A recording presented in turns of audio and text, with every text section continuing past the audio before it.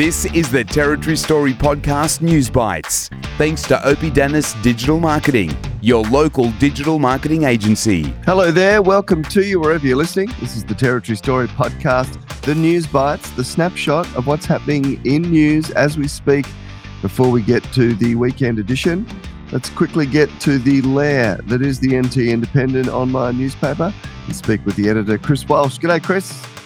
Hey, Pete, you didn't tell people that was you. You sound different. They're probably confused. Yeah. It is you. I can attest to Yes. that. I'm not using Chat GPT to dial in and use a sound-alike. It's just that picked up one of those little head colds that you just love this time of year. And sounding a little different to normal, but it is actually me, I promise. Yeah. What's happening in the news, Chris? Well, another kind of crazy week here, but kind of kicked off on Friday from where we left off. We know now, we heard on Friday morning that this was happening, that the AFLNT was looking at removing the name, calling Gwyn's name from the Best and Fairest medal. Now, it's been called the Gwyn medal since 2016. They did it to honor her and her commitment, I guess, to football in the Territory. But of course, following those racist comments that were aired during her now aborted criminal trial, it looked like that was untenable for that to continue. The AFLNT did meet on Friday, we were told. Now, this kind of kicked off in the morning on ABC Radio on Friday morning. They had their regular football talk segment featuring Charlie King and the AFLNT's community football manager, Lee Elder. So it had been raised then. Lee Elder said that would be a discussion that they would have at the executive and board level. He said, I think it's appropriate, like anything like this, that discussions are had. And I know Charlie has referred that he will be chatting to representatives of AFLNT. Charlie King confirmed he would be bringing the issue up with the league. He said, I just want to say that there is no room for racism in sport anywhere. I'm just so tired of a lifetime having to sit here and try and explain my way through what happens with racism in sport. It's hurtful and it's unacceptable.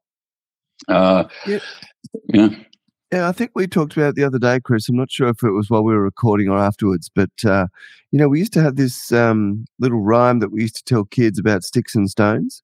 And, maybe it was a good way of parents sort of trying to cover up what was happening and trying to talk their kids through it. But the reality is that words do hurt. And, whether they're written or spoken or however it is, to be honest, like I said last week, innocence or guilt with regard to whatever was going on, that's not the issue. But I don't think you can be saying those things in this day and age and then expect to hold those sort of positions.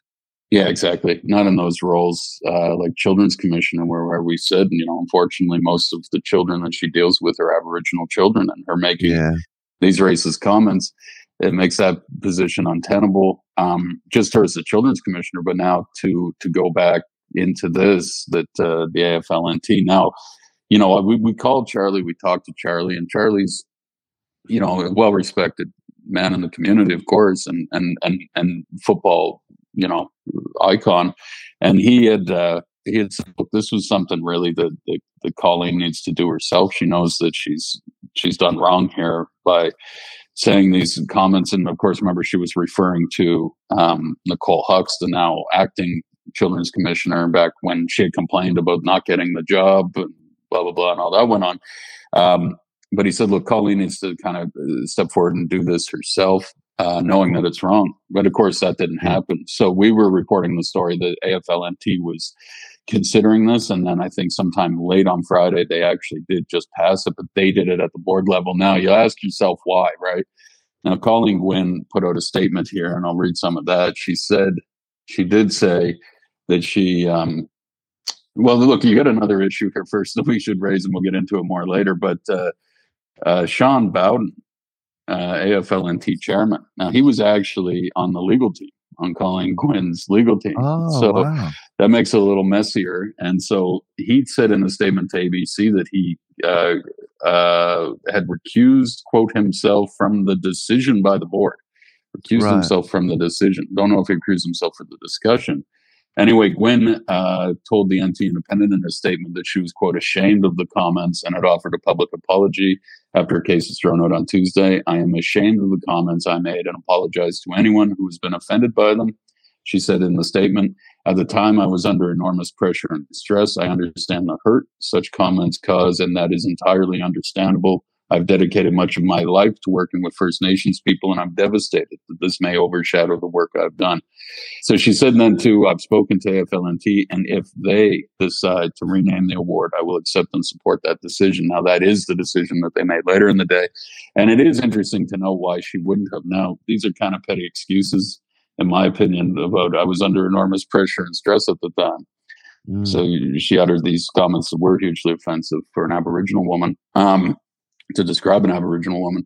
And, you got to ask yourself why she didn't just do that herself and take her name out of that. Well, and I put it to you that, we know, and the Australians reported that she's currently kind of mulling her legal options for what's going to happen now that this failed criminal trial happened and this stuff has come out. Now you'd be looking at damages and things like that, reputational damage.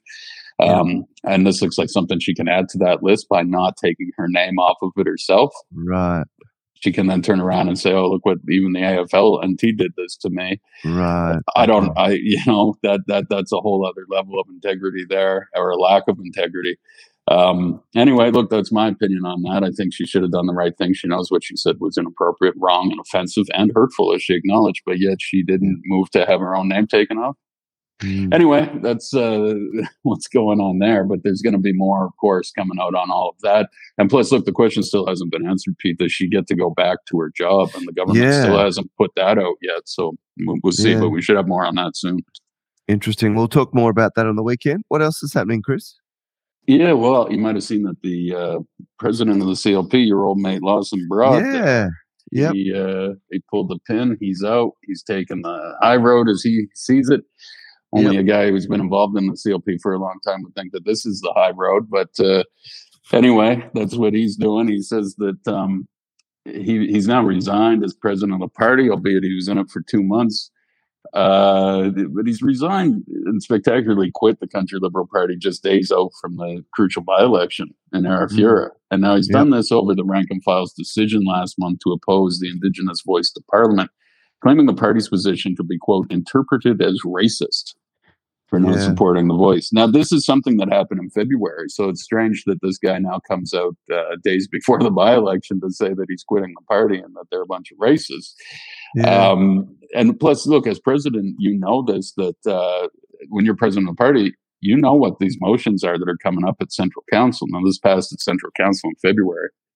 He would have known, and actually I've seen some of it, was back in September they were talking about this. Right. October, putting these motions together. So this isn't a shock to him. He's acting like, and then he said he was on quote unquote personal leave or something. It turns out he's been gone for 4 months. So he was only ever actually in the role as president, I think maybe 8 weeks. He then took personal and quote unquote personal and professional leave. And now he's come back and he's quit the party and he's made this public statement. Now, again, this whole issue has caused a lot of infighting. There were contradictory press releases being sent out by unnamed party operatives in recent weeks, one appearing to be walking back the party's position that opposes the voice, as well as changes the party's Facebook page to muddle their position. So the rank and file don't want to support it, and they're backing Jacinta Price and a no vote on the voice to Parliament. But meanwhile, the parliamentary wing of the party are more sitting on the fence saying, well, we don't really know. We want more information. We think it's not really up to politicians to have a side on this. It's political leaders' policy. Anyway, they just don't want to go anywhere near it because they're thinking it's going to be electoral poison for them out, and especially an electorate like Arafura. Now, if you talk to a guy like Yingi Aguila, who's saying out there, no one's talking about in his electorate there, Mulka, which is, up Nhulunbuy. He says, nobody's talking about this. We're talking about treaty first and then voice. So, but it does seem to be something that's become this issue that has divided the Country Liberal Party, and a lot of them are afraid, as it appears Lawson Broad is, that to take this to an election it's not going to be good for them. There's my only two comments about it are that it seems that the Liberal Party nationwide is really confused about what to do with it. And that sort of is highlighted in that. As far as Lawson Broad's concerned, I read it and went, yeah, well, given his background, I'm not surprised. The bits and pieces that you mentioned about that, he wouldn't have found out about it this week. I take that on board as well. But given his background, I'm sure that he would only want the best for Indigenous people. Yeah, well, look, that could be his thing now. That could be what he's saying now. There's other political things at play here. And one, that this is like their third president in a year for the party. So the party's in some trouble here. But secondly, does he quit after the Arafura by-election next week when it would look like he's quitting because something's seriously wrong there? But there's still going to be questions that the party's disunited and that there are issues in there. But it would go back and put pressure on Leo Finocchiaro, more so if maybe he quit last year. So maybe this was done in cahoots with her, that they've discussed this. I don't know, but I know that the chief minister wasted no time using this as political ammunition, attacking Finocchiaro's leadership on Monday, suggesting her remaining in the role was untenable. Her lack of leadership on this issue is extremely concerning, and the CLP need to look at her position. She told the ABC this week, you can't sit on the fence on these issues. So, and we know that Labour was using that to wedge the party last sittings. So they've got what they wanted here. CLP is looking not united and looking like they do have some issues. And why it go that just days before by-elections to call them racist is not going to help the party at all. That's for sure. Does it help Leah's leadership? I don't know. I mean, they're already kind of distancing themselves, saying, well, you can't really tell what's going to happen in a Bush electorate seat. But the party then came out and just said that Sean Heenan, electrician down there in Alice, I think he was acting president and has been for the last 4 months while Lawson was away on personal leave. So he's now the president until they sort that out. So it's just they just can't get their shit together, though. That's just the problem with the CLP right now. They're in opposition. Yeah, I was going to say, pretty sure it doesn't take the resignation of another party president to tell us that they're got some problems at the CLP. As we said on the weekend edition a couple of weeks ago, their 5-point plan for Fanny Bay told us there was major issues at the political party level. But anyway, where they were becoming a little more red, weren't they? A little more Labour. Correct. Using Labour's policies against them. Yeah.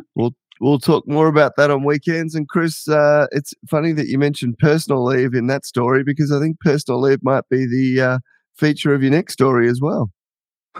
Oh, you want to go there? Okay, well, we'll talk about yes, now we've been covering this for a long time, but it appears that the Barclay CEO for Barclay Regional Council, Emma Bradbury, has finally officially unexplainedly resigned officially. Now this of course comes council has said that Emma Bradbury has resigned with a statement praising her leadership despite the still unresolved serious allegations of bullying and harassment during her time in the top job, and offering no reason for her departure. So and how long was she on leave for? Oh, it was unlimited, remember? They said she was doing such an awesome job that she could go as long as she wanted, and everything was great. Time. Meanwhile, the mayor's up on drug driving charges, twice, rowing or something.